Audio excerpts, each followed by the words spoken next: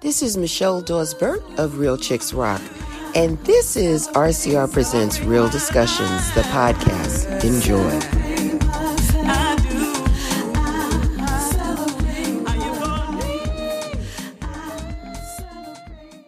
Good afternoon and welcome to Real Chicks Rock Presents Real Discussions. I'm your host for today, Michelle Dawes-Burt, and as always, I'm super excited because today I get an opportunity to have a conversation with one of my favorite people here in the Atlanta area. But before we get to that, I just want to welcome all the new listeners and all the followers. We thank you for joining us this afternoon. Let me just give you a little background about what Real Chicks Rock is all about. It's all about the empowerment of women, and we do it through various different ways and vehicles. We do it through motivational speaking, coaching. We also do it through community service, and we do it through this platform, which is one of my favorites here, the media part, the arts part, if you will, which leads into media. And it gives me an opportunity to have conversations and discussions that I think are important to us as women and the people that love us and support us. And today is no different because I like talking to people that are doing legendary things, in my opinion. I'm a little biased, but I think so. I think so. This gentleman has been here in the Atlanta area forever and has been doing some great things through radio. And so today I have the opportunity of having a conversation with Jamal Ahmad. Jamal, welcome. How you doing, Michelle? I'm good, thank you. I just want to thank you for pronouncing my name with that. Yeah, you did it right. I did it right. Yeah. Oh man, because that proves I've been listening to you for a very long time, and that you're a professional. I try to be. Saying someone's name is important. So yes, it's a beautiful name. Yes. It's a beautiful name. Thank you. Welcome. Thank you so much for having me. I'm really honored. You know, this is always a beautiful thing to talk with people like you who really get it. Yeah. Like you really get it. Yeah. So I appreciate you. Well, thank you. Thank you. I think, our common denominator has always been about music and just being in Atlanta. And when I see you, we always talk and we break bread and it's just phenomenal. And the last time I saw you, you were hosting, Friday night at the High Museum. Right, yes. And we were talking in between the break and the light bulb went off for me and I said, I need to have you on the show so we can have uninterrupted time to discuss and talk about things. I want people to get an opportunity to know a little bit about you because I think you do a great job in sharing information about artists and music. And you've talked to so many people during your career. So now the shoe's on the other foot where we're going to ask you some questions and people can get a little bit more intimate with you, Jamal. So first of all, where are you from? We were just talking about this because of this building. Yes, but I'm born and raised here in Atlanta. Mm-hmm. I'm a rare bird. You are somebody rare. From Atlanta in Atlanta. This is my home. I have really gotten a fuller understanding of Atlanta as I've gotten older. Yeah. What the city means, not only to the people in it, but to the world. Yeah. And Atlanta is a very important place, and I mean where you are, and where this building is. It's just all about history and being around our people. Mm-hmm. So this is my home. Man, home. You are rare because a lot of people like myself, I'm not from Atlanta. You're from where again? I'm from New York. I'm from the Bronx. Okay, the Bronx. I'm the Bronx, okay. so I'm all about hip hop. So when you did that little tribute a couple of weeks back, I was plugged in. I was like, did you call Cool Herc on your own? Because I know you got him in your phone. I want to. Okay. That's the person I want to talk to. But this year commemorates 30 years of me being here in Atlanta. Really? Yeah, I've been here a long time and it doesn't seem like it. So I was here when the Braves played at Turner Field, before there was an East-West connector, before there was a 400. So I've seen some evolution for Atlanta. I remember when Savananda was on Euclid, right? And now it crossed up. I'm telling you, I've seen some things. And so these past 2 years have really been mind-blowing for me because places where we used to just park our cars are now high-rise apartments or so there's just a swelling that continues to go on here in Atlanta. It's really big. Yeah, and you're probably more peach than you are apple. No, now. Don't say that. I mean, I'm not accepting that. I mean, I'm just saying. That's 30 years. Come on. I came in '89, like right after college, and I've been here ever since. Yeah, a long time. And that was really like when Atlanta was about to become Atlanta. Yes, you came right before the explosion. Yes, the whole Freaknik thing. I participated in Freaknik. I know, don't tell my son, but it was fun. Oh, he knows. Yeah. It was fun. There was just some really great pockets of Atlanta history that was great. Right. So tell me, Jamal, for you being here your entire life, what was it like for you as a kid growing up here in Atlanta? What was the music that you listened to during your childhood? You know, it's interesting that you asked that, because I was just talking to someone the other day about coming up in Atlanta. And the thing about Atlanta that people have to remember is that this is a place that really showcases and highlights like Black progressive energy. And it's always been that, even way before we were even born. Right. You know, and so the thing about Atlanta is Atlanta has always been this quiet force, but it took like other people coming to Atlanta, literally, to really highlight that. I mean, I was just telling someone though, my first camp counselor, when I was about 6 years old, was a gentleman by the name of Mojo. And Mojo was featured in that ATL documentary that Ludacris put together on VH1 about Atlanta hip hop. And Mojo was literally the first rapper to come out of Atlanta. And that really is telling that here's this man who was the first rapper to come out of Atlanta who's working with children. Right. So that's the beginning of Atlanta hip hop. Is this man that's in the community. And that he was like my camp counselor, and he encouraged me. Like he saw that I love music and he saw that I like Michael Jackson. Cause back then we were listening to, you know, Sugar Hill Gang. Right. That was popular, and we were going to Jelly Beans and skating the Sugar Hill Gang.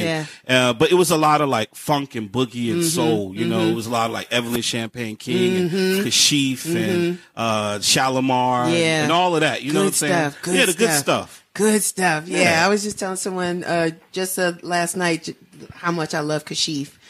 You kind of underrated sometimes because you don't hear his music enough, but it was great. Now you're talking like 70s, late 70s, early 80s when you're talking Kashif and Evelyn Champagne King. I remember when Shame came out, we just couldn't get enough of that. The 12-inch, you know, you just kept playing it over and over because it was like, who would have thought of making the record the way that it was? It was just so awesome for us as kids. We just couldn't get enough of it. I think I might have been 11 or 12 or something when it came out. So it was just a really dope time. So it seems like you were just always fortunate, because before we knew them as icons today, you were like, you had access to these people and not really knowing where we were going to end up with them eventually, right? Because it was just a normal everyday, this is your coach, your counselor, and, you know, and now he's involved in hip hop and just doing all these great things you didn't even know. No, I mean, I think about my neighborhood, and I want to shout out my neighborhood in College Park that I grew up in, Pine Tree Subdivision. Wow. Off of Old Nat. And, and also my sisters and brother, you know, it was 5 of us in the home, and we were very blessed to have this incredible mother, you know, and my mother sadly passed away last year. Thank you. But, you know, the thing about my mom, was my mother was like this educator, but she was also deep into like music. Yes. Like she loved music. And so she would run these federal programs, but on the side, she had like a boutique record label. You know, so when I was 10 years old, I was 1984, I was 10 years old, my mom launched her label, Paradigm Records. Wow. So at that time, when she's doing this, my mother didn't know anything about the music industry, but she knew that she wanted to make an impression. So she went and rented the top studios and used the top musicians. So I mean, people from Cameo, from Brick, from The System, from the Daz Band, all of them, Isaac Hayes, all worked with my mom, you know, and her label and her artists, you know, and then she went on to work with a lot of big execs. And one of my fondest memories was me answering the phone one time, and I had to be like 13, and it was James Brown calling my mother, just asking her questions about like royalties and points and, you know, things like that. Man. So I came up in that, but I was also, my mother encouraged me to play music because I started playing music when I was about 8, 9 years old. And, what instrument? So I started on trumpet, then I moved to baritone, then I moved to tuba, and I was classically trained. So I played in jazz and concert, classical and marching band. I was in the HBCU band at Morehouse. I marched at Morehouse and in high school. So I know music, but God told me to sit that down for a second and get into this DJ thing. Really? And the DJ thing is what really opened me up on music, like becoming a DJ. And I thank God so much for he or she putting me on this path of that path first of understanding music, and then essentially like knowing like the history, because DJs are like archivists. You know what I'm saying? Come on. DJs are like the librarians for the world. Yeah. And we know the background of this music, and when you know the stories behind the music, you understand the music a little more. Yeah, you do. As opposed to a musician who kind of just knows the chords. That's true. And the feelings. But when you can put those two together, that's true. That's when it becomes magic. And you look at someone like a Questlove. Yes. Questlove is like the perfect example of that melding. He is. Of being that musician, but also being that DJ-minded individual. Yeah, you guys are historians too, and just really, you guys are very powerful. And really just, not only as a musician, but the DJ side too. I think anybody who gets music has a lot of power within it. I think there should be something for people like me, because I am an addict. Like I have it, and I've accepted it as I'm older. I'm like, it's okay. You really have a bad thing for music, but it makes a lot of sense because you're able to connect the dots. Whereas if you don't have a love or an intuitiveness for the music, you don't know what you're doing. Maybe you're just a selector, maybe just playing whatever you play. But I think when you understand where it comes from and the time and the reasoning behind it and what drove that musician or that artist to write that lyric or make that chord or play that music, and then you provide it to us on the dance floor or just maybe just during your shows, it is very powerful in that regard. Yeah, and I think just to add on and to compliment you, Michelle, because people like you are very essential to music right now, because we literally represent a generation, Generation X. Mm-hmm. And Generation X right now is that middle generation that's connecting the young people to the elders. Yeah. We are sometimes we don't even understand how deep our position is. Right. And so when you're a Gen Xer and you have all this on you, you have to understand that that's a level of responsibility. Mm-hmm, mm-hmm. And there has to be a level of love and compassion and passion for what you're involved in and for your people. So the fact that you love music and we love music at this point in our lives is very important, because it's showing people that at the end of the day, that's what's going to carry you through. Yeah. I was telling someone how when you go to Europe or whatever, one thing you notice is you always see like these old guys, and ladies as well, but older folk who are still DJing. You'll see guys who are DJing in their 60s with silver hair. I mean, in the club, like getting it crunk. And that just goes to show what type of kind of culture it is over there. That they still hold on to it. Over here, sometimes if we get to a certain age, we let that stuff go. Yeah. We're the I used to generation. You know what I'm saying? Or I used to coach it. Yeah. Well, I used to do that. I used to do that. Yeah. But it's like, what about now? I know. When did that die? I don't know. And one thing I always tell young people is, and I think it has a lot to do with imagination. Okay. Because imagination is one of the greatest, it's the greatest fuel for ideas, for culture, for music. I tell young people to always hold on to your imagination and don't let anyone take your imagination away from you. No matter, take your imagination to the grave. Yeah. And hold on to it, because it's going to give you great ideas. You look at Albert Einstein, and he created all those incredible theories out of his imagination. Yeah. He was daydreaming, thinking of things. And now we base science off of his daydreams. Isn't that deep? It is deep. So we have to tell our children, like, hold on to your imagination. Yeah. Just like you're doing. Yeah. We're holding on to our imagination. I am. Literally. Yeah, I am. I held on to it last night. Shouts out to the brethren last night. Ramon Russell and Kyle say they was playing last night. Oh man. And I peeked in, and it was like what I needed. It was euphoric. And I think about that because, I am over a half a century old. I'll be 52 in June. Don't look it. And thank you. And I have several pair of Chuck Taylor sneakers, and I put them on and I go out, and I'm just like, and I do ask that question, Jamal. I'm like, when do I stop? Like, when do I give up this love, this desire to be so connected to a scene, or really the music, not so much the people there. That's the bonus, because the energy is great, but it's about the connection with the music. Like, when does it when does it get old? And I'm like, I don't know. And I don't want to give it up. So I'm a divorced person. So the next person that comes in my life, it's clearly going to be stated like, I really have this addiction for music. And so can you handle that? Because that means I'm going to want to be a part of certain settings that I feel are food for my soul. Right. And certain things that are not to be missed. When people come to your town, like an Avery Sunshine or, like when people come through, you need to go see them because it's a part of something that you need or you represent. And it's all about it's all about the culture. It's all about the music. So I don't know. I have to tap out on that. I don't know when I'm going to get to a space when enough is enough. But for right now, as long as the limbs are working and I got $2, exactly, I'm gonna go support. Is that before or after inflation?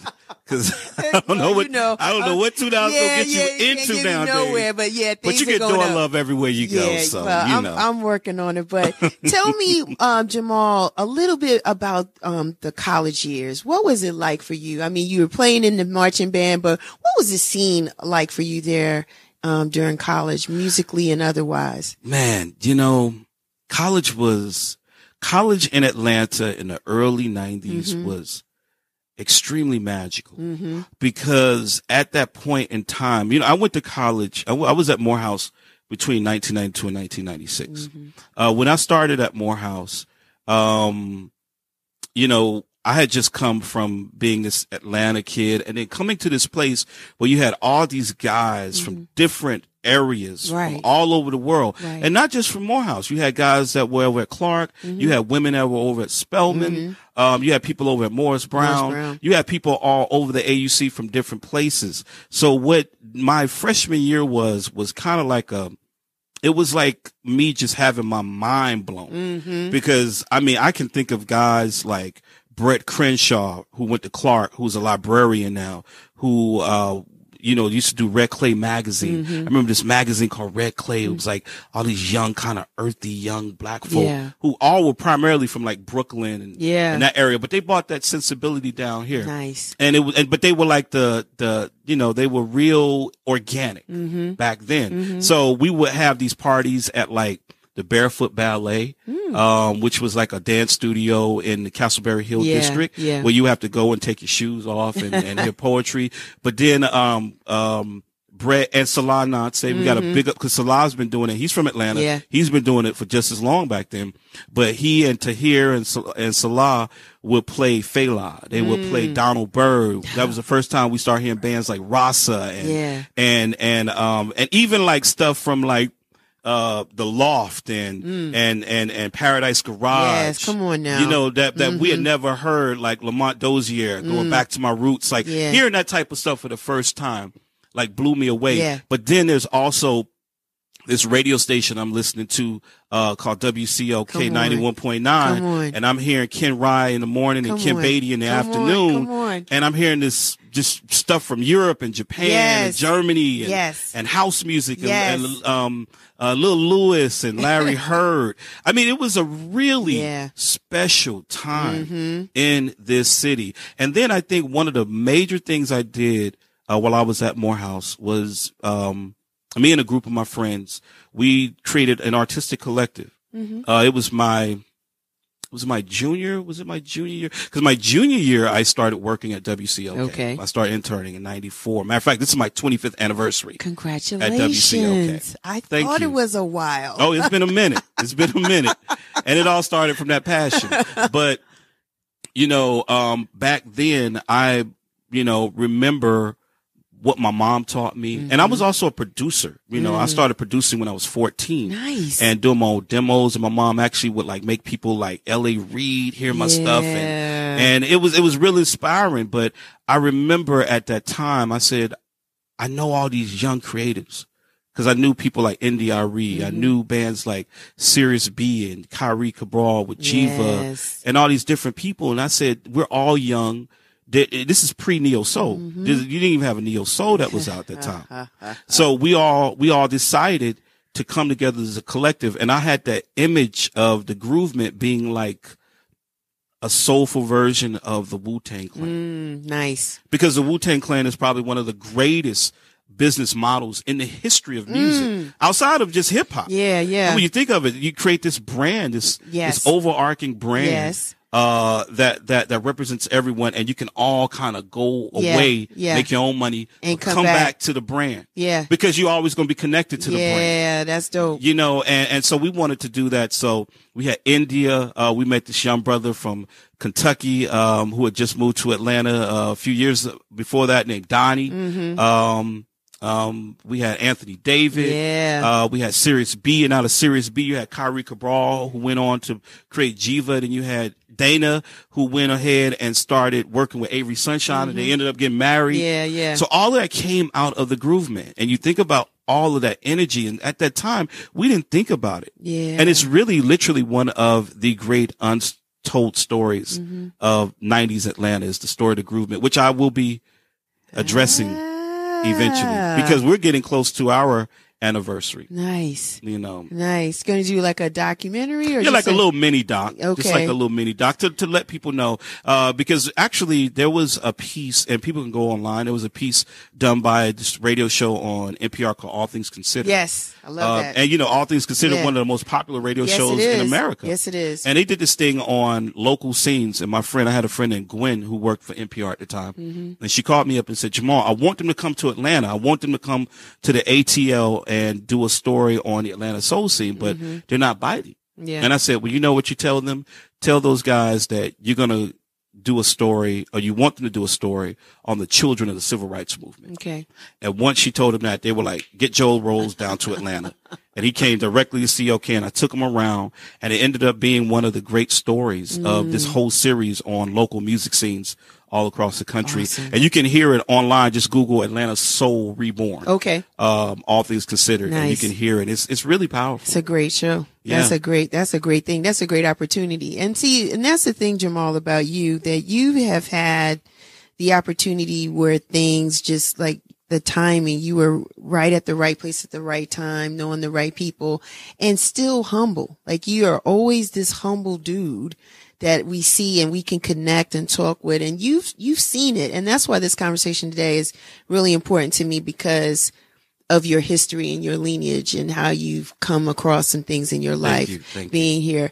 The WCLK years are really important. When I talk to people like Ken, shouts out to Ken Rye with the whole Hot Ice Live movement. My big brother. Yeah, I love you. doing dope things here with live music. And when I talk to him, he's another dude that's pretty humble about it. But when I came from New York in the 90s, 89, right? So it's 30 years. And I came from a metropolis, or a city that you had a plethora of different types of music, and you come here. There was like a void for me musically initially, because there was just one station on the dial primarily. Right. And a good friend of mine, may he rest in peace, Mark Griffin, told me about WCOK when I met him. And he was like, you got to check out this station, sis, because they're playing everything. Right. You like it all. They're playing it all. You need to check it out. And when I did that, I haven't left the dial since. Real talk. And so I remember the different personalities that came through there. And I remember even the gospel scene on Sunday was heavy, with Ronnie Eugene Evans in the morning going all the way through, Wandalin Stokes, right? You are a COK head. I'm a head. Oh, so man. I remember, and it was just, and then, you know, the different personalities during the week, and then even the jazz lunch segments that they did with Nancy Wilson. Oh, yeah. Who touched John Coltrane and Thelonious Jazz Monk Profiles. and the Jazz Profiles.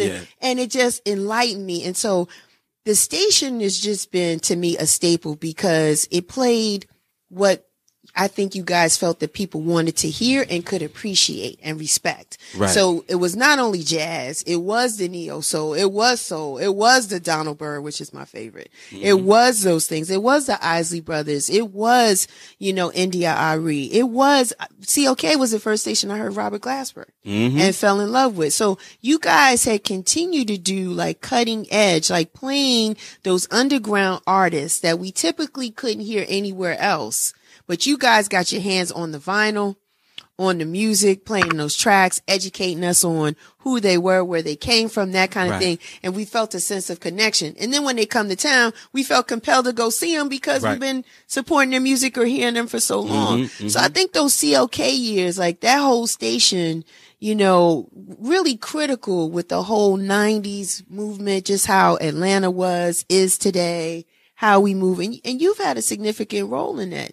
Well, you know, I thank you. And one thing about Atlanta radio, that people forget is that Atlanta radio, had a lot of really powerful pieces on the left side of the dial. Right. You know, and as opposed to, you know, the commercial side. The commercial side, no diss to the commercial side, because there's some greatness that came out of that as well. True. But on the left side of the dial, you had stations like WRAS. We got to big up 88.5. 88.5. Talib Shabazz, Randall Moore, G Wiz. Yes, right. With Rhythm and Vibes on Sundays. That was the quintessential hip hop. That was. thing. I remember listening to them when I was in 10th grade. Yeah. Just hearing all the classics first on that show. You're right. And the station overall. And of course, you know, 89.3 WRFG, which is just this brilliant community station that mirrors what stations in New York and Oakland and San Francisco have been doing for many generations. Yes. But WCOK was really special because, of course, we kind of had our foundational piece in jazz, but we also, at the time, didn't know that we were doing something that will become the future. Because right now, if you look at radio, and I just, you know, I also do radio in Houston. A lot of people don't know this, but I do the drive time show in Houston at KPVU, Prairie View A&M station. 91.3. Shouts out to Mark Angel and John Hughes and all of them out there. But the thing is, we just, and we're still working on this grant right now, which is centered around what is the model for the future of radio. And what they're coming to find out is the model is the concept that we call and they call urban alternative. And the urban alternative is a mix of soul, it's a mix of hip hop, it's dance music, it's house, it's world music, it's also classics. You know, and so it's a mixed bag. And when you look at all of that, that's what COK did before anybody really. I mean, to listen to Kim Beatty and to hear Kim Beatty go from Roy Ayers to Louis Vega, to the Brand New Heavies. To Guru. You know, I mean, right there, you got a whole bunch of style. That work together. And so that's what we were all about at WCOK. And some, you know, people like you got it. You know, and we appreciate folk like you because we would not be here if it weren't for people like you. Of course, giving to us because we're a public radio station. But being there and being in our corner and just saying, you know what, y'all keep doing what you're doing. That is the best thing we ever received, is to pick up our phone and someone saying, oh my God, this is changing my life right now. Like I can't hear this anywhere else. And then on top of that, these are all African Americans. Some that spoke French, because you guys showcase people that look like us, but their national language or their native tongue was different, but the music connected like us. Joe Scoline and all of them with Afropop Worldwide. There you go. But yeah, that's the beautiful thing about the ATL is, and it goes back to the history of Atlanta, because one thing that people have to remember about Atlanta is we are the black people that did not sit down. Now, of course, you had a lot of black folk like that all across this country who did not sit down and take it. But here in Atlanta, it was en masse. It was. I mean, we are the prince of the world. You know, Dr. King. That's our boy. Like we understand Dr. King. Like you can't go anywhere else but Atlanta to truly understand Dr. King. Along with everything else that came out of that. So it's always been very progressive, and COK just ties into that. Into that black progressiveness, because in the 90s you had Funk Jazz Cafe with Jason Norm. Will G had Chocolate Soul. You had the Yin Yang Cafe. You had Vagabond Productions. You had the schools. You know, I remember Emory. I was just telling somebody, Emory University back then had probably one of the craziest black student unions because they were bringing shows for free and you think about the lineup, you're like, for free. I mean, they had Tribe Called Quest and Arrested Development. I remember going there to the gym and like, oh, Brand New Heavies is doing a back to school jam for, you know, and it's like, it's like 100 kids in there because they all don't get it. Yeah. But you're like, oh, it's the Brand New Heavies in this gym with 100 people. You know, one of the greatest shows I saw was the Roots, Grand Poobah, and the Fugees when they were all kind of just starting. And this is for free at Emory University. You know, De La Soul, you know, seeing De La Soul on a Tuesday afternoon with DJ Rob Bass and you know. I remember that. Do you remember that? That was around Balloon Mind State. Yeah, I remember that show. You know, shouts out to Emory. Because when I saw that, and it was actually in creative loafing or something like just kind of like average, like, and I saw that and I was like, are you serious? We were like, for free.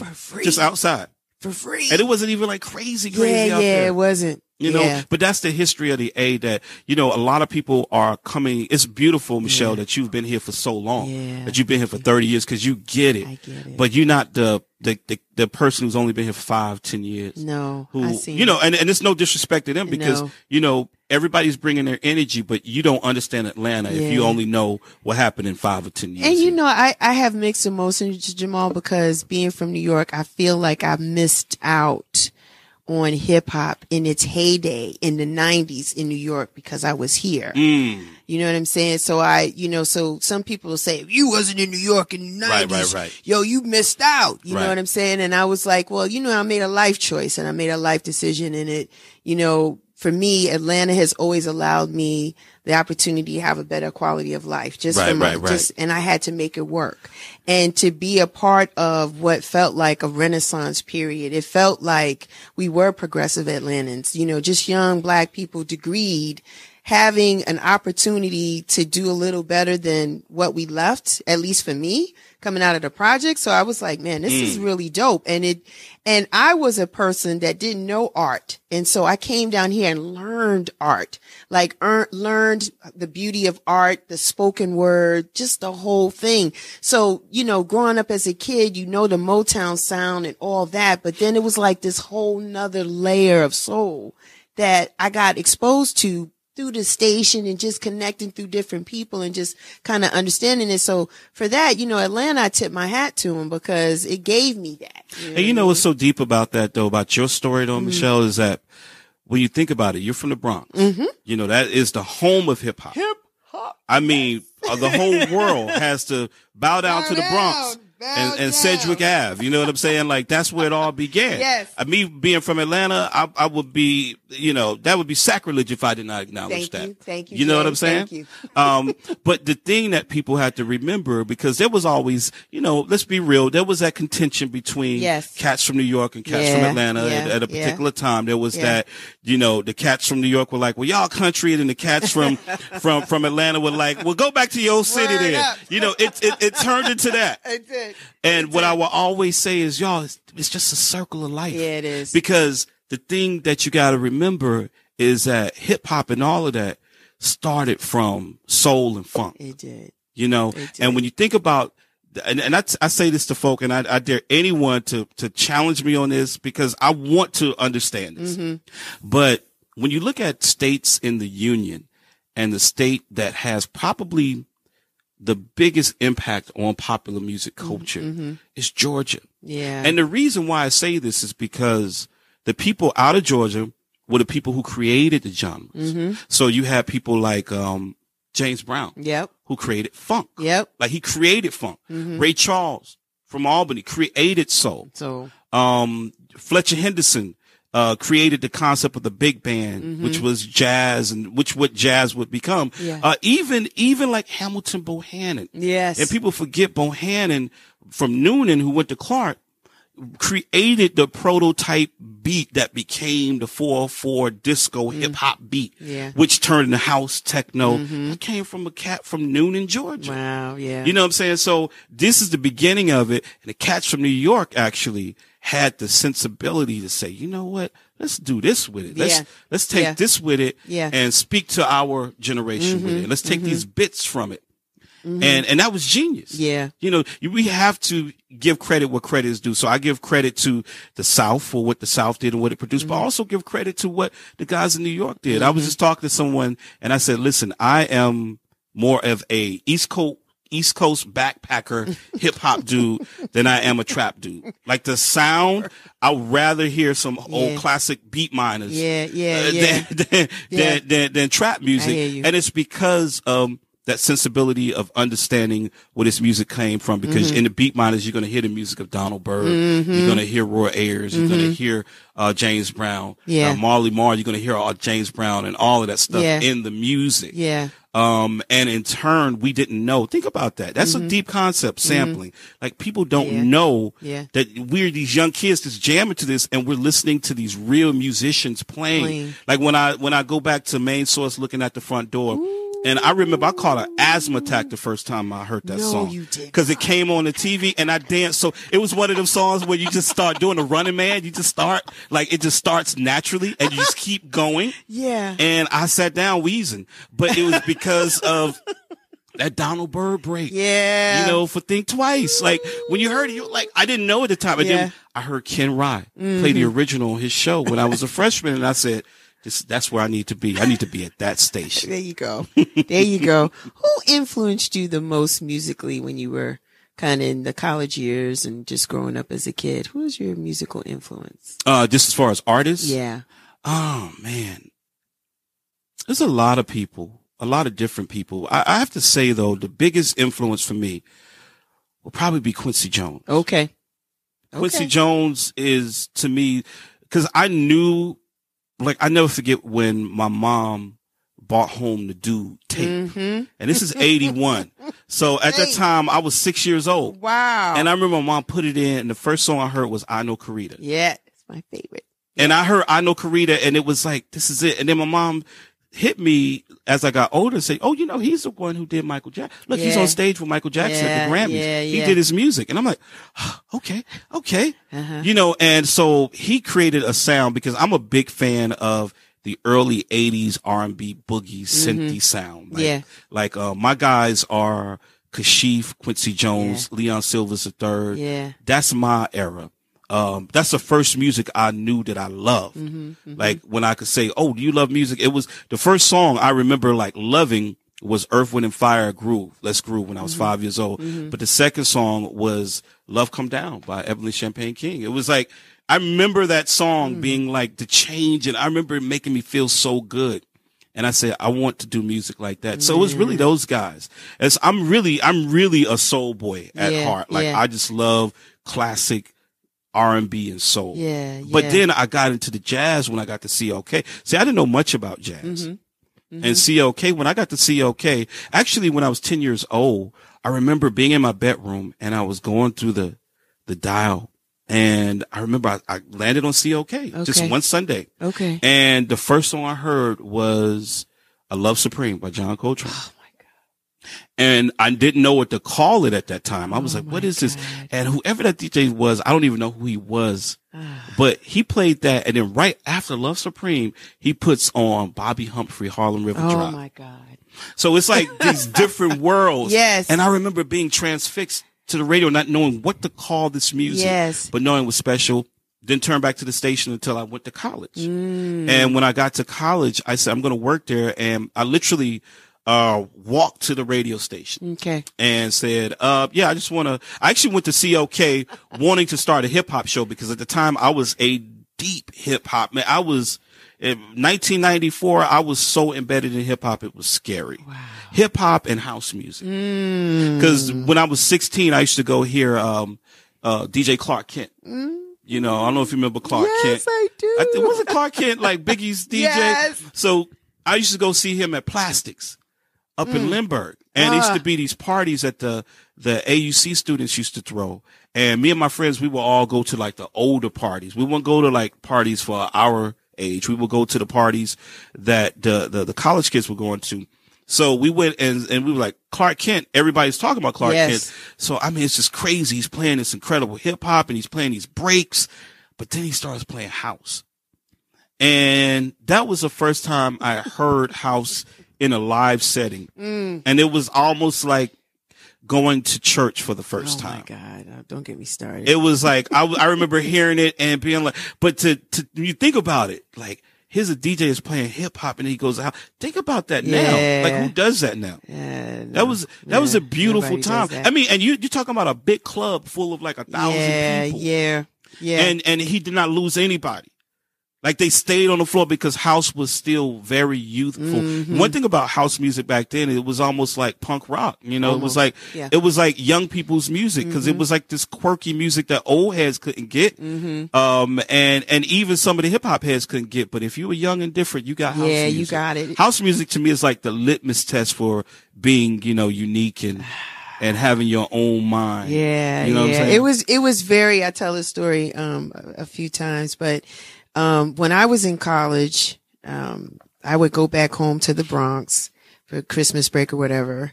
And it was when I was in college, I learned about house music because I went to school in DeVry in Jersey. And so I went to Zanzibar. A friend of mine took me to Zanzibar. Yes. And I was like, oh my God. And that, when it like went off for me. So then I come back. Because I was born and raised in Bronx River. So that's the whole Zulu Nation. Of course. Bam, the whole thing. So I would deeply embedded. Would have to literally, Jamal, like tip off the block, sneak out, and guys on the corner, because you got watchmen on the corner. Right. With the beers and the 40 ounces, and here's for the brothers that are not here and all of that. Course. And they would be like, yo, Michelle, where you going? And I was like, I'm not going anywhere. And I used to sneak with a duffel bag, change of clothes to go to the Paradise Garage when I was home in New York to do that. But my block was so hip hop because they had some words and names for house music that I will not say on the show. Because it was tied to a certain genre of people. Right. So they just didn't get it. And I was like, but this stuff got me. Cause that's when CeCe Rogers was out and it was just, you know, it was man. Ooh, and Marshall Jefferson. And it was that time. It was unfiltered. It was unfiltered. So I was getting that at Zanzibar, but then going to Paradise Garage, it was that quirkiness that you was talking about, different type of dance music. It was, you were hearing Larry Levan? And it was Talking Heads, Letting the Days Go By. They would just keep running that the whole night. And it was just a different type of sound. And so, coming from that, it was real hard to kind of convince people, but you have to walk your path. Right. And do what you do. And now here it is all these years later. I'm still in love with it, like really, really bad. I wanted to ask you, the first day you got to play on WCLK, you remember what song you played? Oh, yeah. Oh, without a doubt. What was it? I played, a tune by this sister named Jalisa, a song called Friendly Pressure. Okay. And it was on an album called Galactica Rush.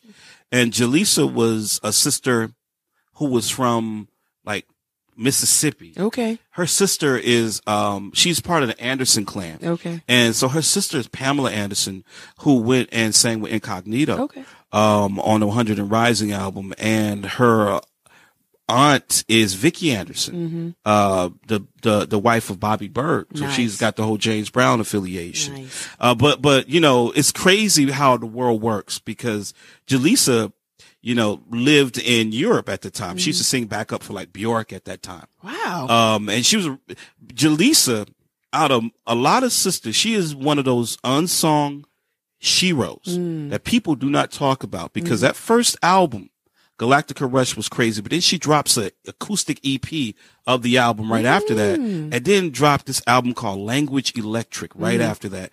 That was just, it was almost like Nina Simone in the future. Nice. And it was like Nina Simone electrified. Yeah. It was amazing, but she lives here in Atlanta now. And Jalisa and I have become very good friends. Right. We're both Libras.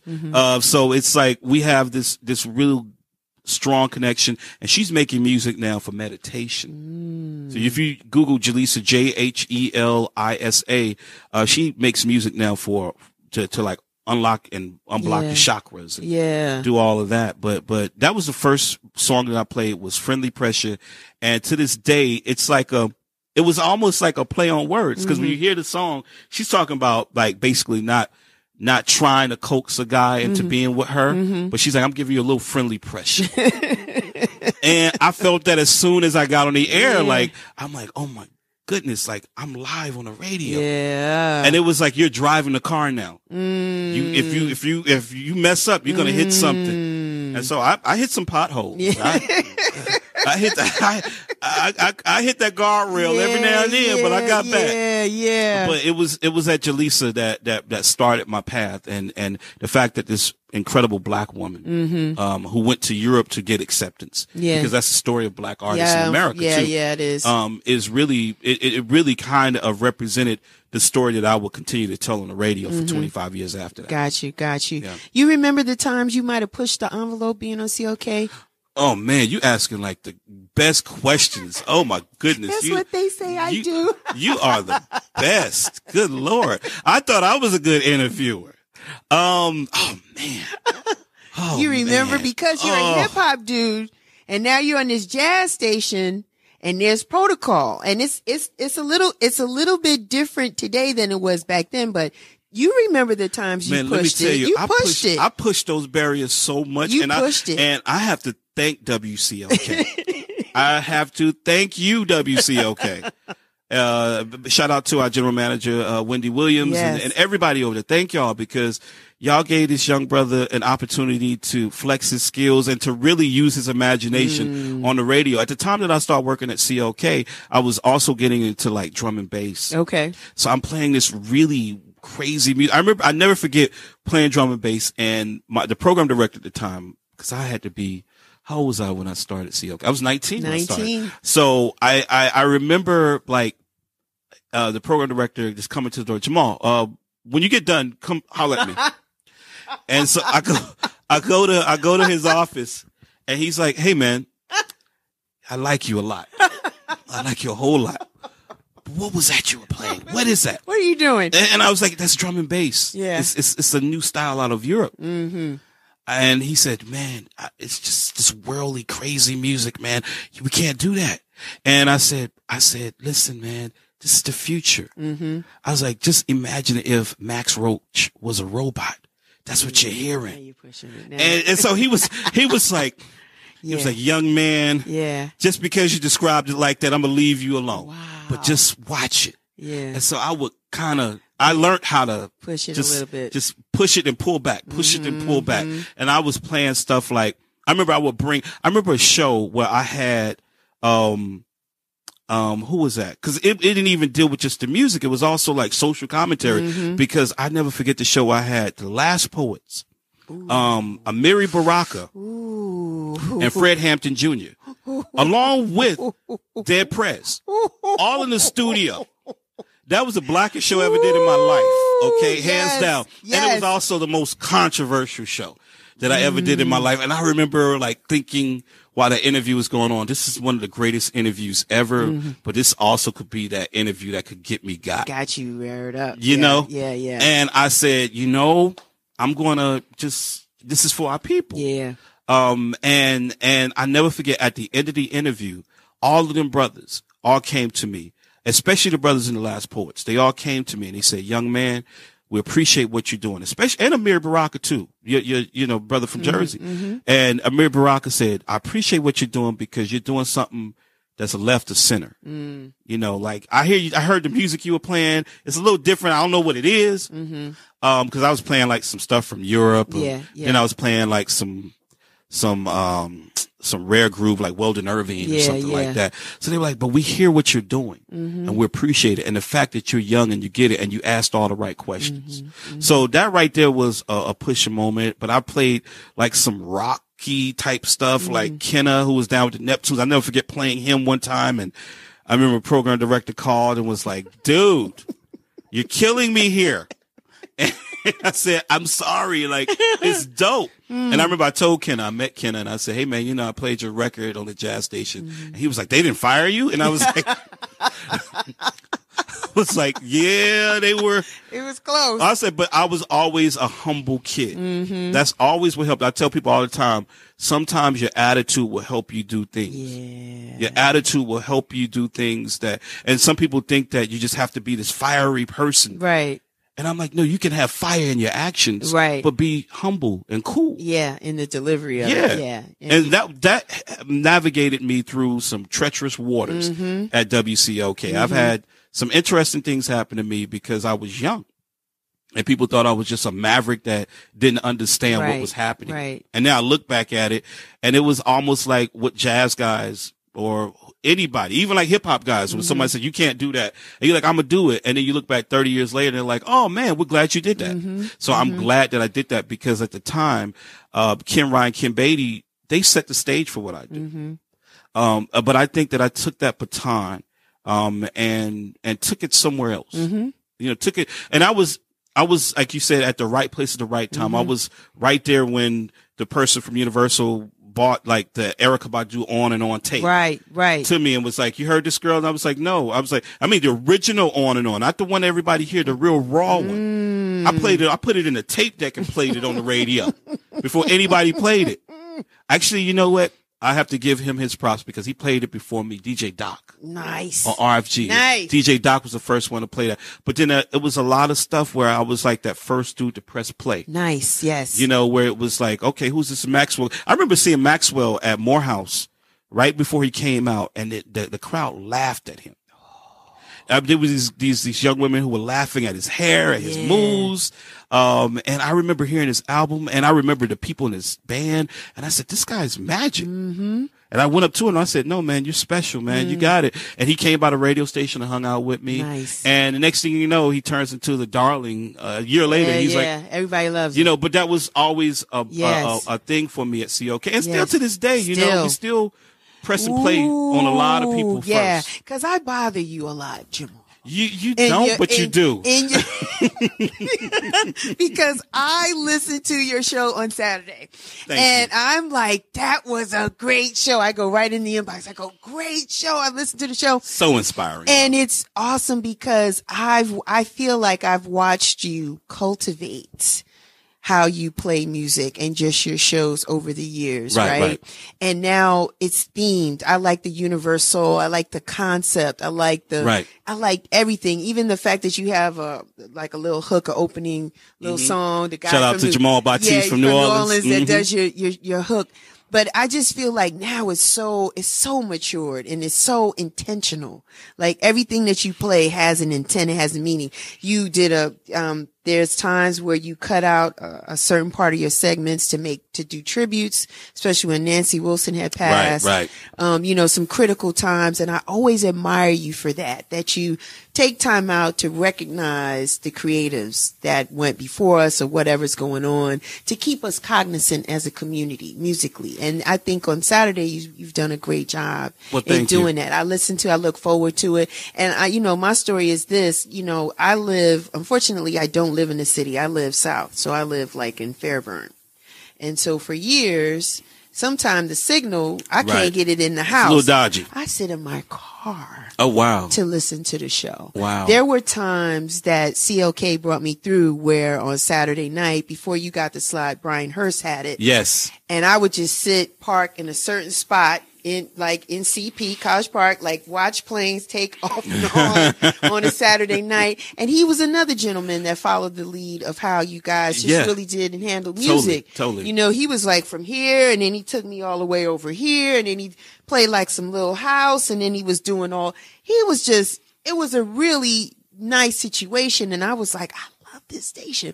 So, you come and you do the same thing, and you have a nice signature with it. And again, I listened to last night's show, and I know it was a replay, but it was good, because again, you give content. You just don't throw music at us. You give content. And I personally appreciate that. So thank you. Well, thank you. I appreciate you, Michelle, for that, because it's something that is not just by happenstance. Yeah. Everything that we do, I mean, what you're doing right now, is intentional.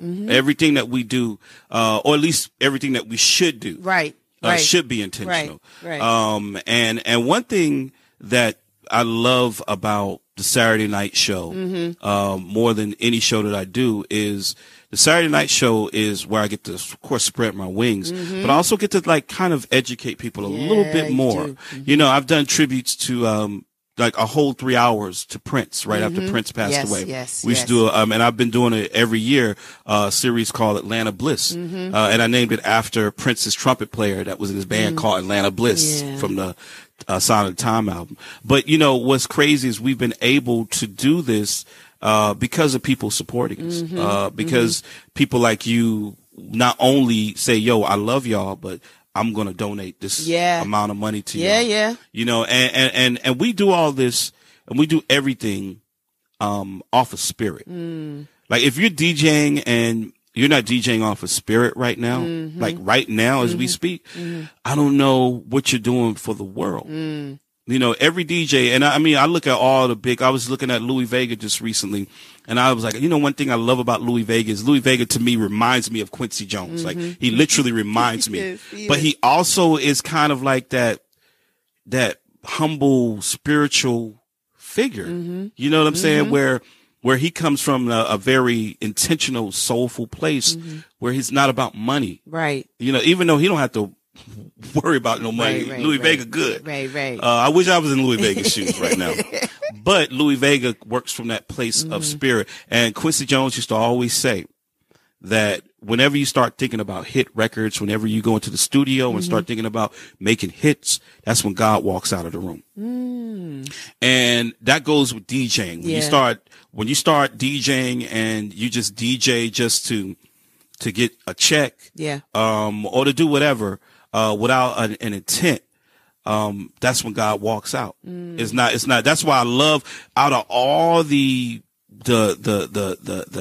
DJ sets that I hear, be it from hip hop to whatever, is house music that to me has the most soul fulfilling DJ sets, because I mean, I've literally seen people break down on a dance floor and start crying. I've seen people have to embrace their friends because the energy is so strong, and so healing. And that's what music is about. That's what God gave us music to do, that to make sure that we touch the hearts of people. So whenever I step on that radio, I always had that at the back of my mind, because I've been offered to work at commercial radio stations, all across the country, and here in Atlanta. And I've turned him down, politely turned him down, because that's not what I want. That's not, I came into radio to make a difference. And you know what? Over time, when you come from that place, God will reward you. Yeah, he does. My show right now is syndicated all across America. Yes, it is. You can hear my show in places like Native American reservations in South Dakota, or you can go to Berkeley, California, or you could go to the Mississippi Delta in Hollow Springs, Mississippi, and you hear my show. And what those people are hearing is that energy, that sounds of universal love that we've been hearing for so long in Atlanta, and they're hearing it. And they're going crazy. I have a quick story. I remember getting an email from this young lady from Hayward, Wisconsin. Okay. And my show was carried on a Native American reservation there. It's carried actually on 2 Native American stations in the country.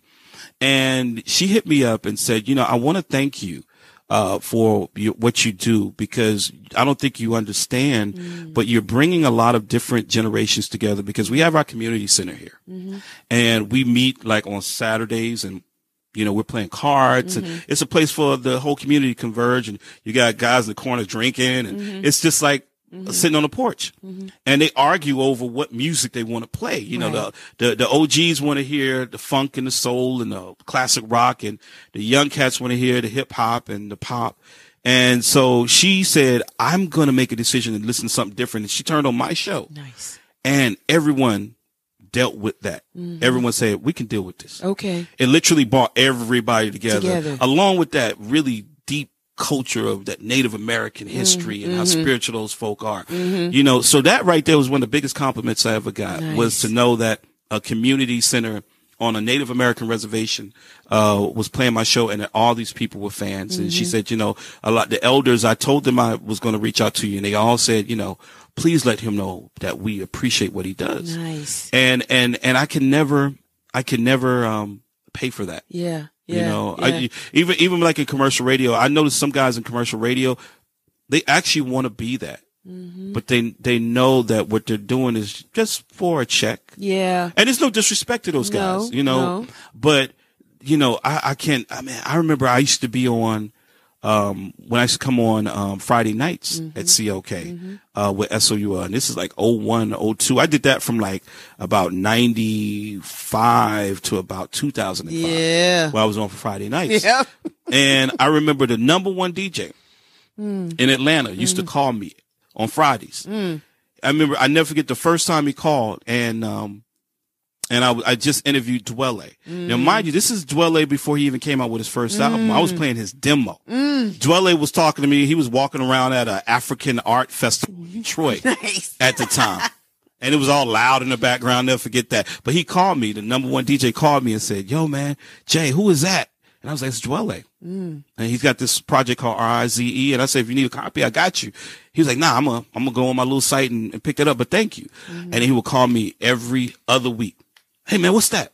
What's that?" And then you would start hearing it on his show. Yeah. And then when Dwelle came out, he was like, "Y'all, I'm breaking this new Dwelle. What do y'all feel?" And he opened up the phone lines, and literally everybody who called was like, we love this, but we heard this first on Jamal Ahmad. I know, show. that's right. And this was on another radio station. So much so that he had to say, "Hey, you know what? Props to Jamal Ahmad for that." Yeah. And that right there is unheard of, where another radio station, the big station, is shouting out someone's little bitty station. Yeah. Yeah. But that goes to the power of intention. Yeah. You know what I'm saying? Because I'm not getting paid to play Dwelle, and it wasn't like that. It was because I was like, "Yo, Dwelle's dope. This is crazy." Y'all hear this dude? Come on, press play. So yeah, it was it's like we don't understand. I don't think you understand. There may be somebody watching that is a professional that you just bow down to. Yeah, that's watching right now and saying, "You know what? That girl got skills." Call me. They gonna call you. They're going to call you.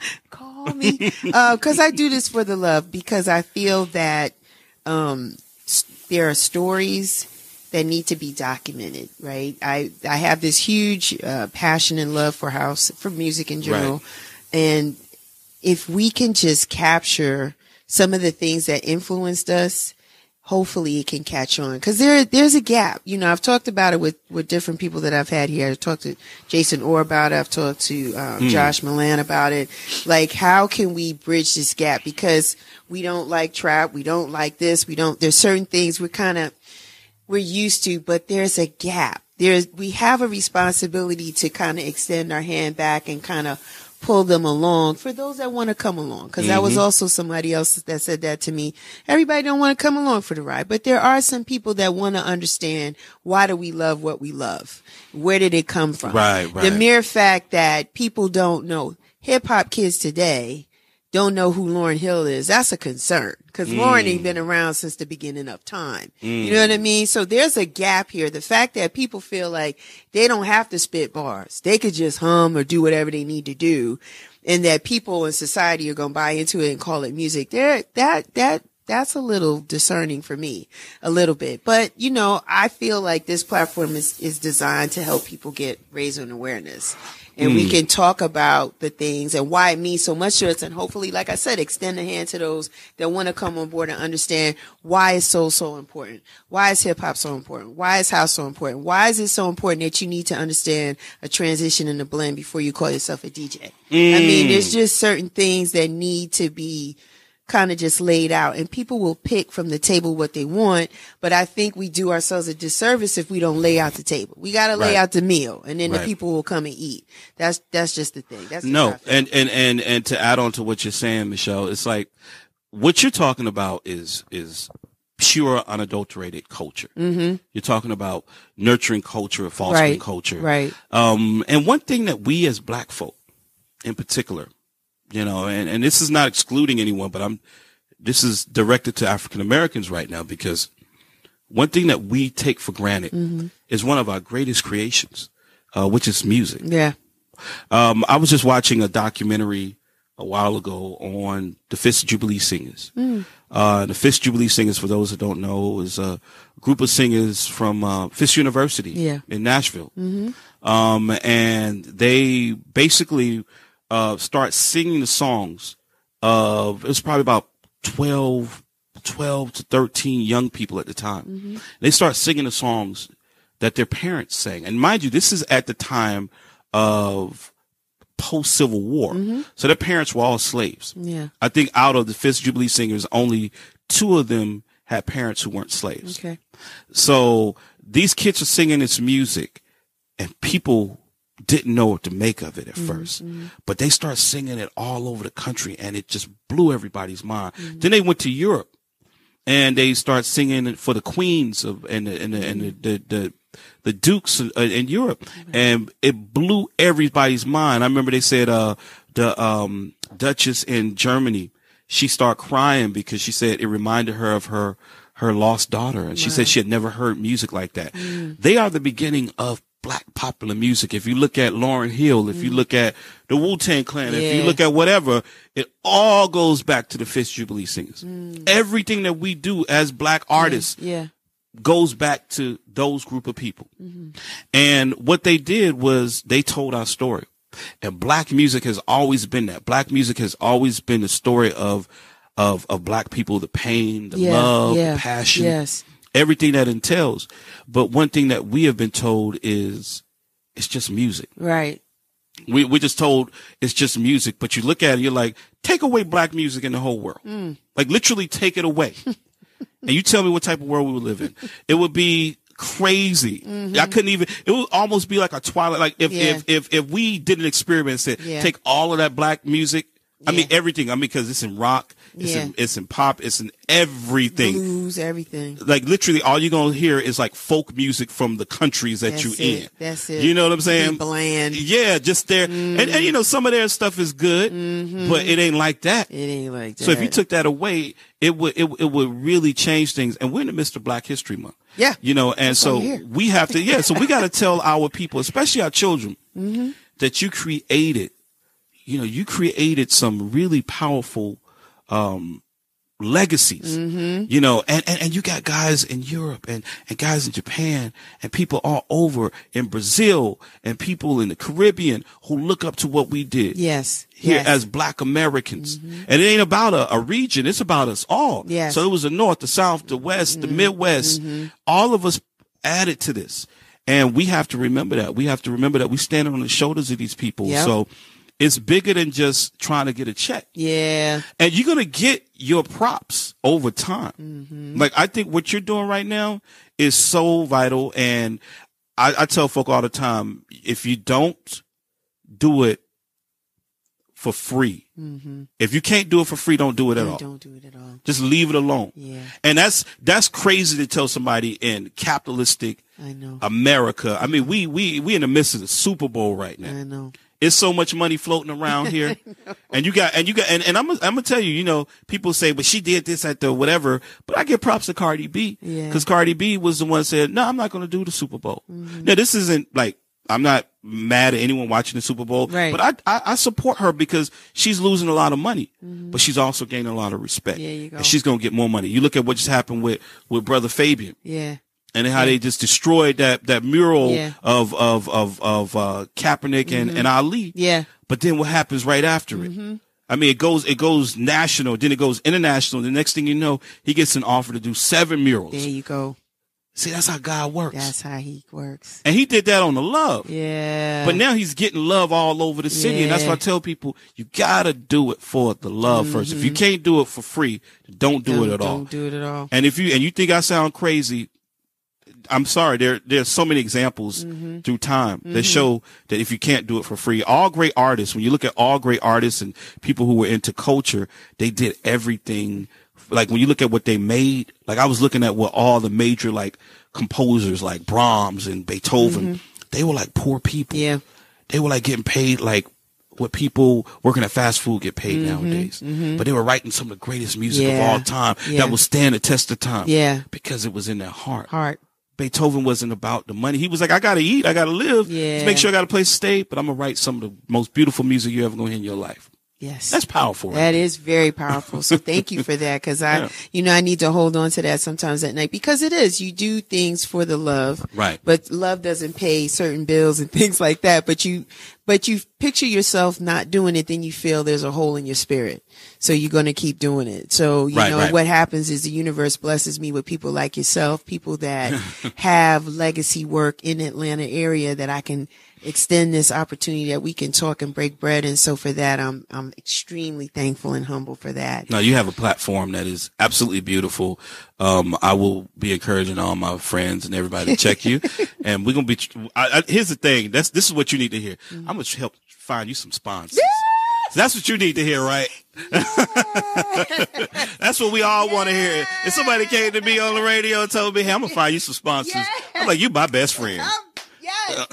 So that's what we're going to do. That's what we're going to do. Even if I could just lead somebody your way or just point you in the direction of somebody. I appreciate you, Jamal. I appreciate I'm going to do something. Thank you. If they just give you $50, I'll take it. We'll take it. I'm going to get you started. I appreciate you, Jay. Thank you so much. I want to talk about your new love, Dangerfield Newbies. Oh, man. Let's talk about that. Great music coming out. I saw you guys open up for Torture Soul a couple of years ago at Center Stage. Oh, wow. Yeah. Yeah, I think you guys were just like. We were just, that was literally our second show. It was a hot show. Oh, but that man, show was fire. You know how like you keep, you know, when you're working out, yeah, and you that second day you start seeing the results. You're like, no, wait till like 6 months. That was good. We just kept working out and working out, and we have a really, really strong show. But yeah, the Newbies, you know, what's deep about being here in this building, is I guess I don't want to give away your location, but I have to say this. Like what's spiritual about this place is the address. Yeah. Because it's 777. Yes. It's a 777. Yeah. And I never forget the day that I actually had the vision of the Dangerfield Newbies. Really? Was on July 7th. 2007. So it was the day of the 777. Yeah. I remember getting up and seeing this thing where Prince was talking about the 777s and whatnot.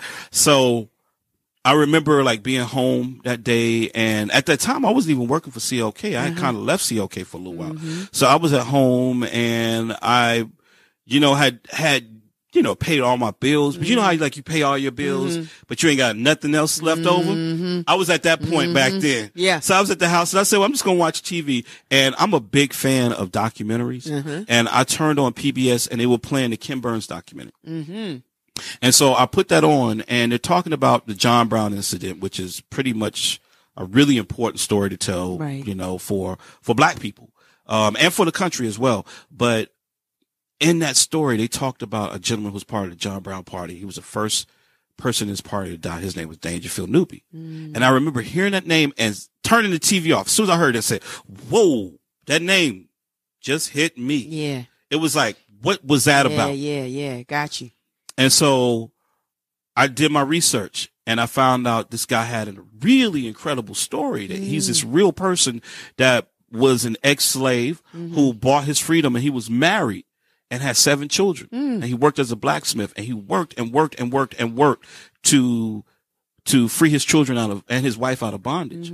So he raised enough money to get all his children, 7 kids, and his wife. He raised enough money to get them all out. He goes back to the plantation owner and says, I got the money. And God said, well, since it took you this long, I'm going to tack this on because you need to give me this too. Wow. So he was like, dang, I don't have that. So he walks away fuming and boom, runs right into John Brown. John Brown's like, yo, man, I'm about to free all of y'all.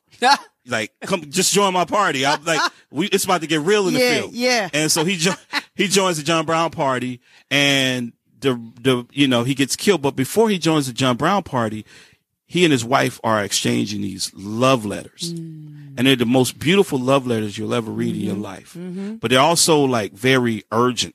Because she's like, baby, help me. This dude is acting crazy. He know you're doing this to get us out. So he's wilding out right now. So please help us. And unfortunately he dies. And so, I saw that story of Dangerfield Newby and his wife, Harriet Newby. And I said, that's it. We'll be the Dangerfield Newbies. And I changed the name around. And because I'm big into like Civil War stuff and old stuff. Yeah. So my mom was into that. She got me into it. My mom was like in the Gone with the Wind documentary and stuff. So it rubbed off of me. But I remember like just doing that whole thing and saying, okay, we're going to do the album. We're the Dangerful Newbies, and the album's going to be called Harriet. Because it's really going to be about him and his wife. Yeah. And when you listen to our first album, you know, shouts out to Mark Angel and DJ. But when you listen to our first album, it literally is like a soundtrack to their whole story, from them landing on the shores of America to them falling in love with Always With Me. That song Always With Me, which ended up being on Being Mary Jane, and, you know, all around the world and stuff. To the end, you know, I Gotta Live My Life with Julie Dexter. And that's the final, that's the final song. You know, I Gotta Live My Life. And that's what we were trying to do, is tell the story of these two people and how love at the end of the day, true love is the most revolutionary act that anyone could commit. Man. You know, because his love for his wife and his children, more so than his love for his people, drove him to put his life at risk and to fight for his people. Because he literally was just fighting for 8 people. Yeah. John Brown was fighting for millions. Yeah. Dangerfield Newbie too. So started that concept. We put out the first album, and it just took off. Yeah, man. I mean, we got signed with Sweet Soul Records out of Japan, who just put out Avery Sunshine's record. So they put us out in Japan, and we built up a really strong Japanese base. And then I remember calling Kai Alce. Come on. And I said, "Yo, Kai, Minister. That's the Prime Minister. The Prime Minister." Now, Atlanta, when you talk about the history of house in Atlanta, he's got his own thick chapter. Yep. Just like Ron Pullman and Deacon Kimmett and all of them, even Brock and all them cats from back in the day. But the thing is, Kai, what I love about Kai is he's one of us. Like, and he, as soon as you mention something to Kai, he gets it and he's already on it. So he was like, send me the record. And I wanted him to do Shine. There's a house song on our album called Shine. And I said, I want you to remix Shine. And he's like, yeah, Shine is cool, but I want to do this song. What am I here for? And I was like, okay. My favorite. Do that. And he sent me the stems. I sent him the stems. He sent me the remix back in like a month. Like he got it done so fast. And I was so, it's like that moment when you hear, like, cause me being a DJ and knowing hot records. Yeah, that's hot. When I first heard it and I had it like on my phone, and I almost cried, cause I was like, this is classic. And it also had a lot to do with the brother who wrote the song, J. Picola Faust, who lives in Houston now, because he's a former ATLian from Decatur. But he was like this guy. Like, I remember J. Picola is a singer-songwriter, but he used to be at the house events. So he would, like, when he did Shine, and his wife actually was the one who sang it, Shine. And he told his wife, Mashonda, like, baby, this is what we're going to do. Cause she had sang with Usher and Christina Aguilera. So she didn't really know the whole house thing. So he's like, nah, baby, it's a dark room. You got baby powder on the floor. You know, people sweating. A lot of people got their shirts off. You know what I'm saying? They spinning. People are worshiping the speakers. It's a spiritual thing. I remember dudes used to be worshiping speakers, bowing to speakers. Spiritual thing. You know, and he broke it down to her. And she delivered that vibe. Yeah. But he knew that vibe. That's why when you hear What Am I Here For? You're hearing it from a guy that knows house music, the songwriter. It's him. Like, I was like, boy, you like D-Train on steroids. You know what I'm saying? But that tune eventually got us like a licensing deal with Defected Record, which is like one of the biggest dance labels in the world. And I mean, we got love from like people like Danny Krivit and Jelly Bean Benitez, who did all the Madonna stuff. Yeah. I mean, it's like, it turned into a global phenomenon for us. When Kai drops that song at Distinctive, when he plays it, we just lose our mind. When he plays it at House in the Park, it's just like, and can I tell beautiful. You, when I first saw that at House in the Park, it was like one of those moments that you can't describe, because I was like, here's a song that we did in this little bitty bedroom studio on a busted laptop, a cheap little keyboard, and the cheapest little microphone you can find. You know, pretty much the bare minimum production. But I tell people all the time, it's about the soul you put in that stuff. Soul, bro. You know, and it turned into literally one of our biggest songs.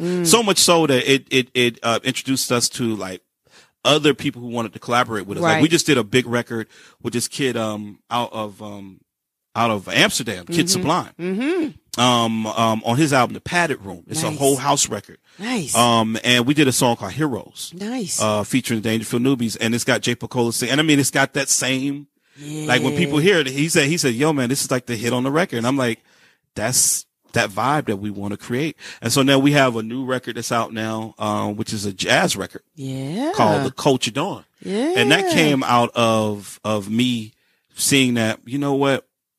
You got to follow the spirit and doing jazz. Jazz is the first dance, soulful house, whatever. It came out of jazz. Okay. And I remember hearing, it was crazy because I remember hearing last year, the year before last in 2017, I remember hearing Oprah's acceptance speech at the Golden Globe Awards. And she said something about young girls, and she was talking about it's a new dawn, it's a new day. And at that point, I've been thinking about this whole concept. And when she said that, it was like we clicked, and I said, oh, this is about making sure that my daughter gets to understand that our legacy is huge. Yes. And that's why I put her on the album cover. She's like, beautiful. Thank you so much. She's gorgeous. Oh, and she's a natural. Oh, you know, my gosh. she is a pure, because her mother, shouts out to her mother, Wendy, yes. who took those pictures.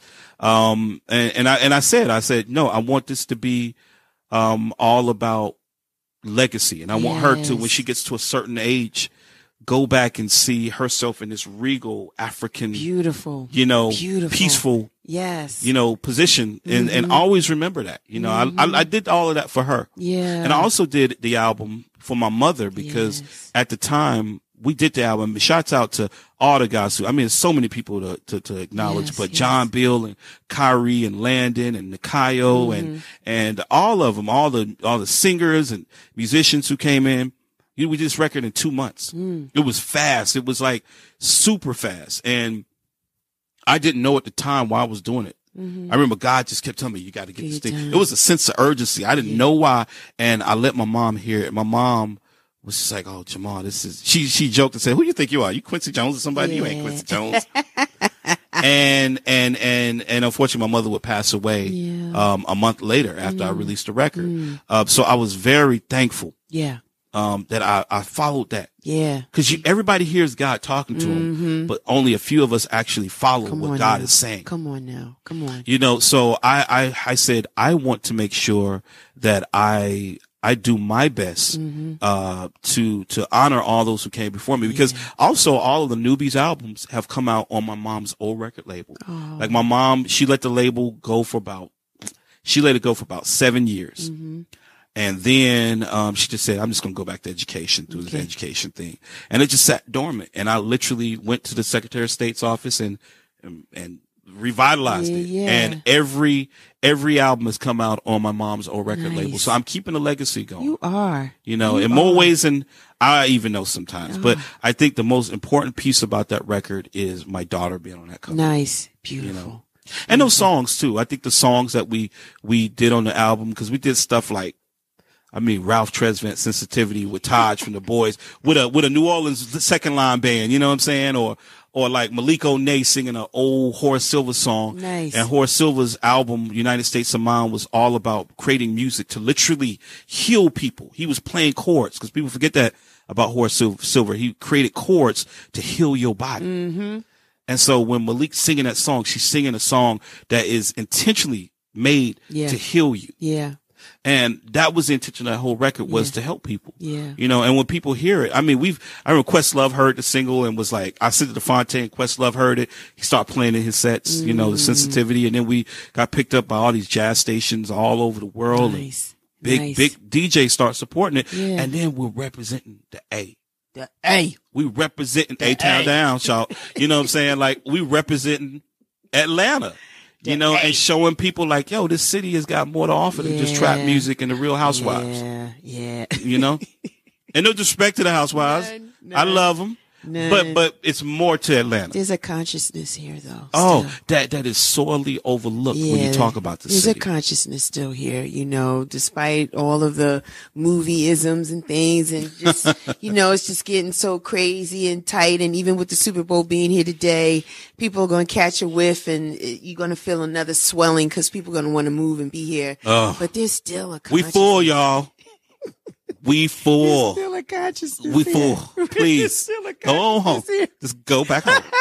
They're going to come and stay. Is there a book in you?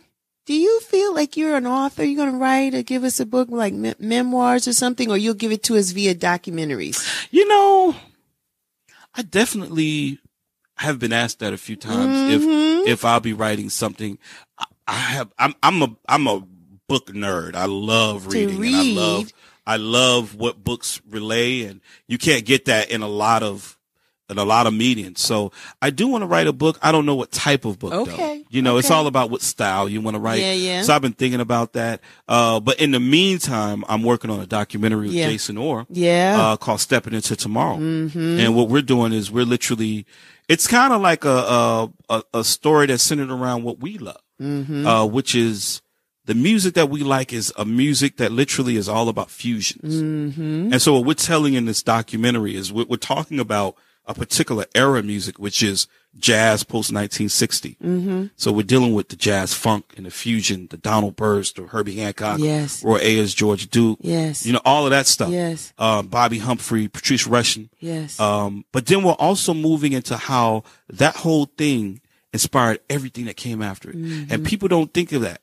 People don't think that George Duke and Herbie Hancock were the first synthesizer guys. Mm-hmm. Out of any genre, it was the jazz guys who were playing synthesizers first. Rocket. Exactly. Mm-hmm. When it came to hip hop, all that hip hop stuff, the first hip hop, big hip hop record, Rapper's Delight. Yes. Really sampled Bernard Edwards and Nile Rodgers and Chic, who were jazz funk guys. Yeah. House music. We interviewed Little Lewis for the documentary, and Lewis just broke down how important that jazz funk was to house music. Yes. And he was talking about how Ron Hardy was playing that type of stuff in Chicago and just blowing people's minds. And then also, we got Jazzy Jeff in the film. Mm-hmm. Jazzy Jeff talks about how important hip hop is. Yeah. I mean, how important this music is to hip hop and how important, if we didn't have this music, we probably wouldn't have hip hop music. Mm-hmm. He talks about going back and forth playing like Grover Washington Jr.'s Hydra. And then we even talk about like how DC, you look at DC and the whole go-go thing. Yes. People forget that go-go came out of Mr. Magic. And it took Marcus Miller in our film to break it down, the guy who produced the butt, for EU. Yeah. And Marcus Miller was like, when Chuck Brown was jamming back in the day in DC, they were doing Mr. Magic. That was like the jam back then. And people didn't want it to stop. And so he would do all these breakdowns, percussive breakdowns, and it literally evolved into go-go. Yeah. And you think about Mr. Magic, the K,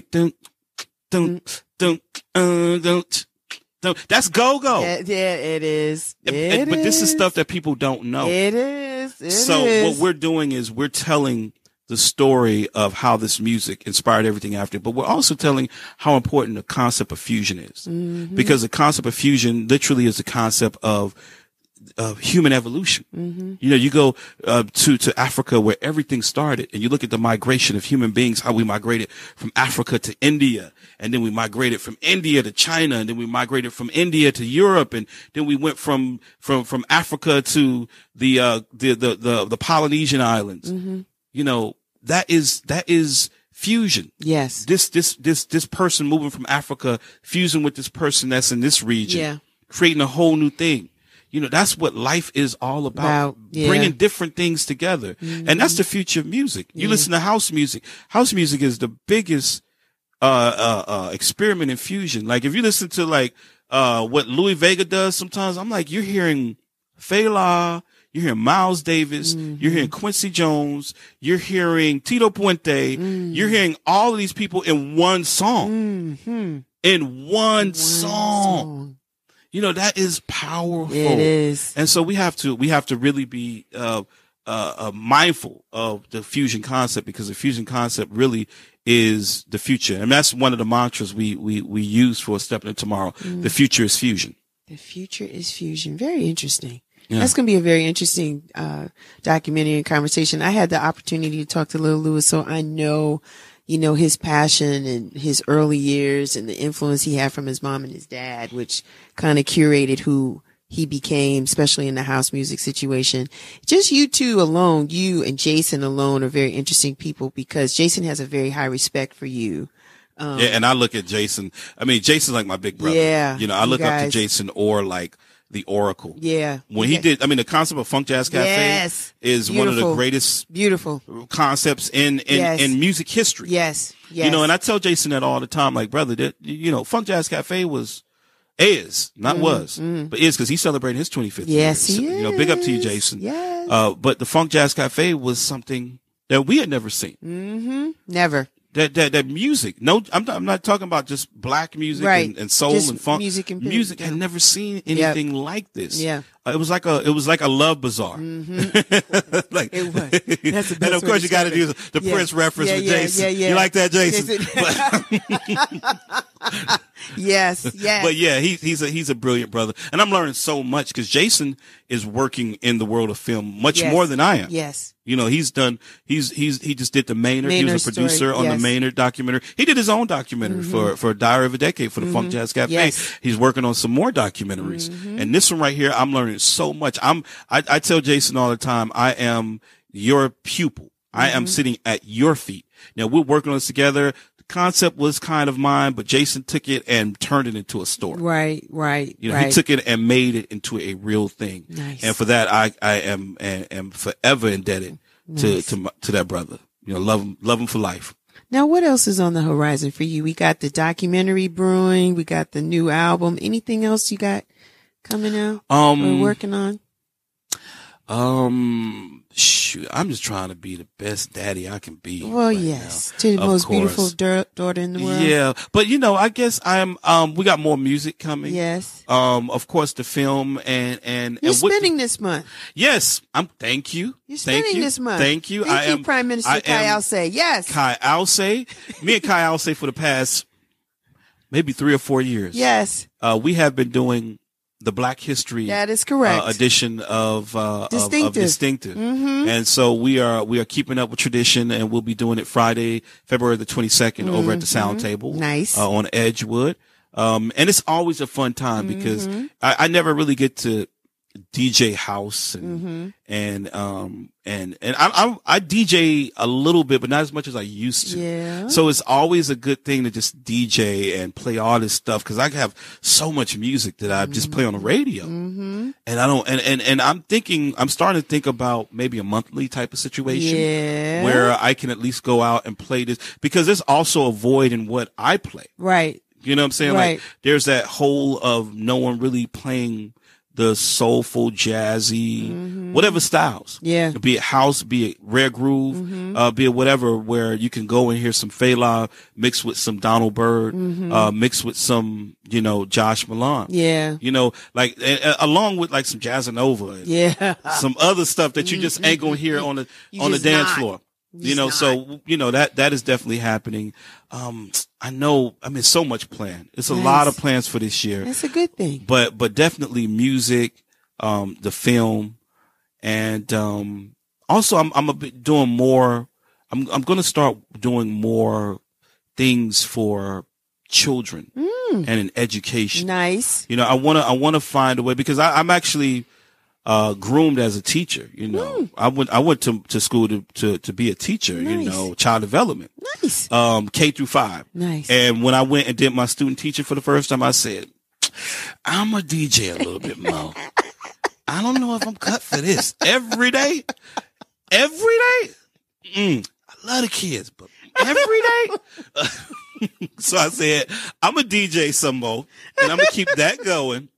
But I want to do something where we bring music and what music really is about to young people. Bridge that gap. We got to bridge it, and so it's on us as Gen Xers to create initiatives to help young people, because young people need us more than ever, and they're looking to us. Let me know how I can help. I most certainly will. I most certainly will. I think it'll be something, and I want to keep in tradition with what my mother did, because my mother was very important when it came to like making sure that young children who didn't have a opportunity have an opportunity. She ran a program called Trio Programs, which was dedicated to helping young kids go through college who came from poverty, who came through all type of crazy circumstances. So my mother would write these incredible grants, and she worked really hard for like 40 years, at schools like Emory and Mercer and Clark. And she ended up, her last 30 years were at Morehouse College. You know, she was at Morehouse from about 89 to this year, last year.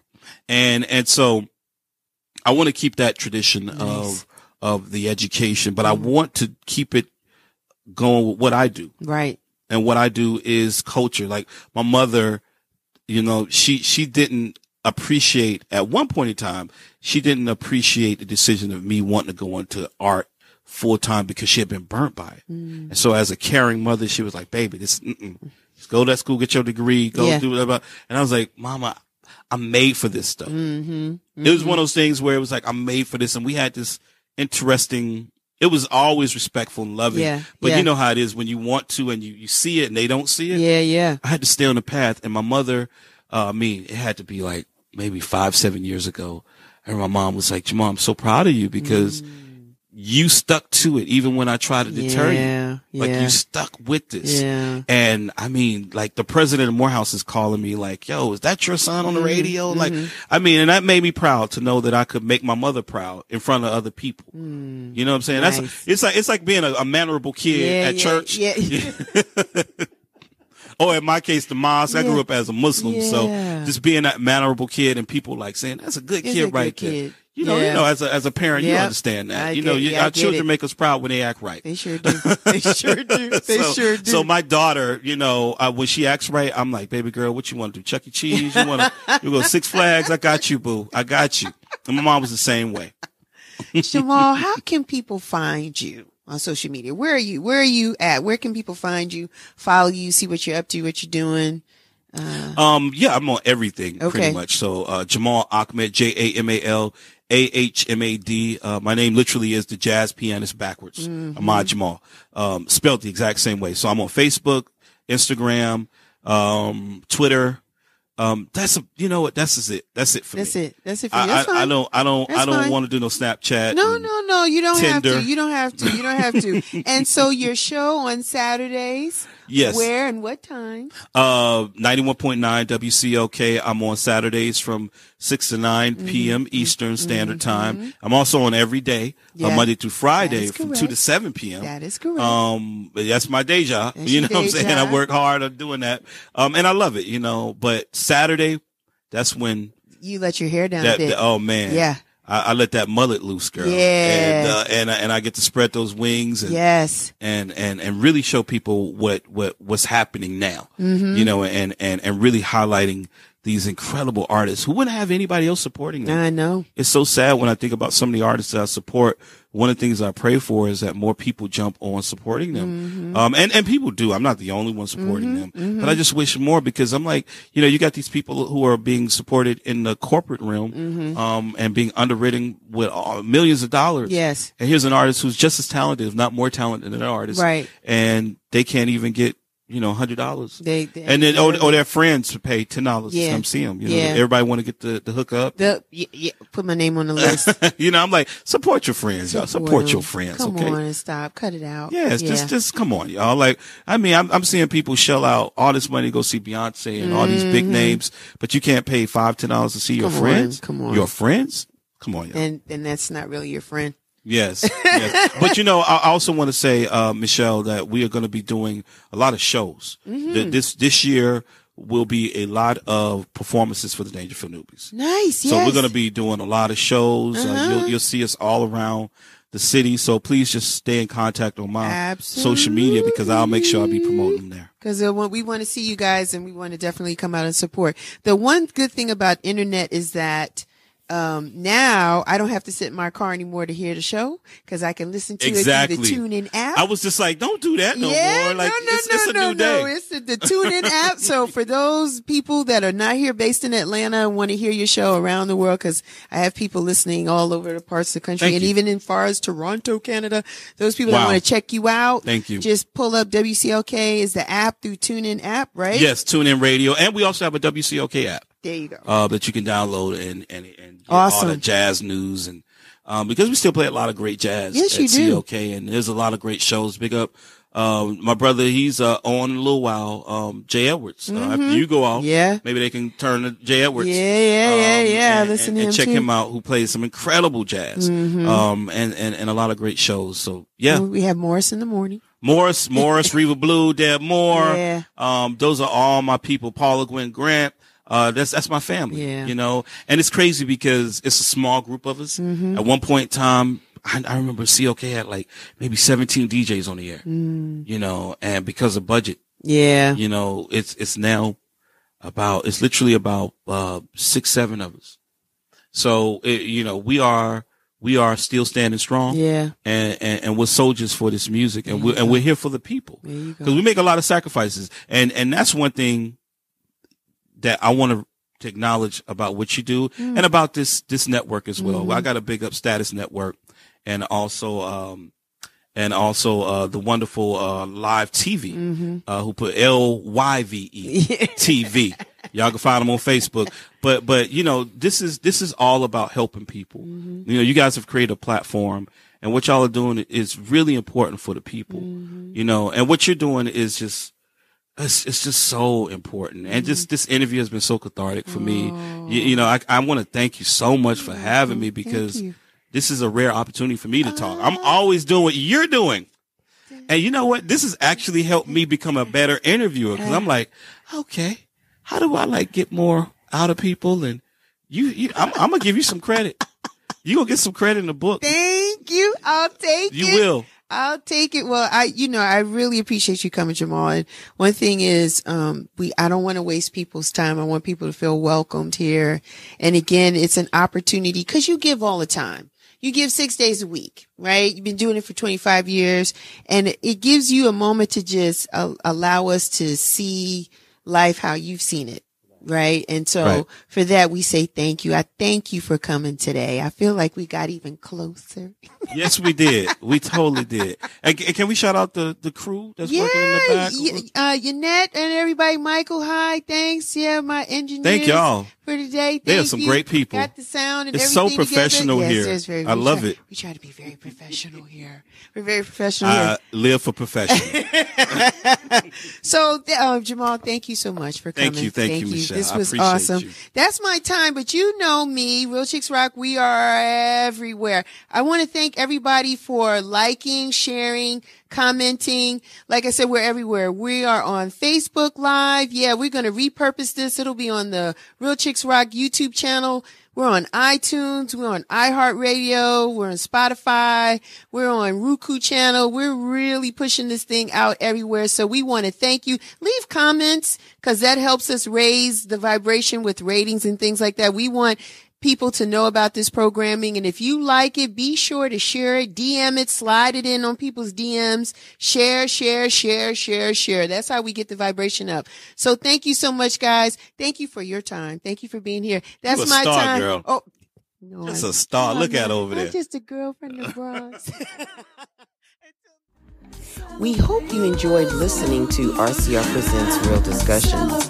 Until next time, you take care and continue to rock on.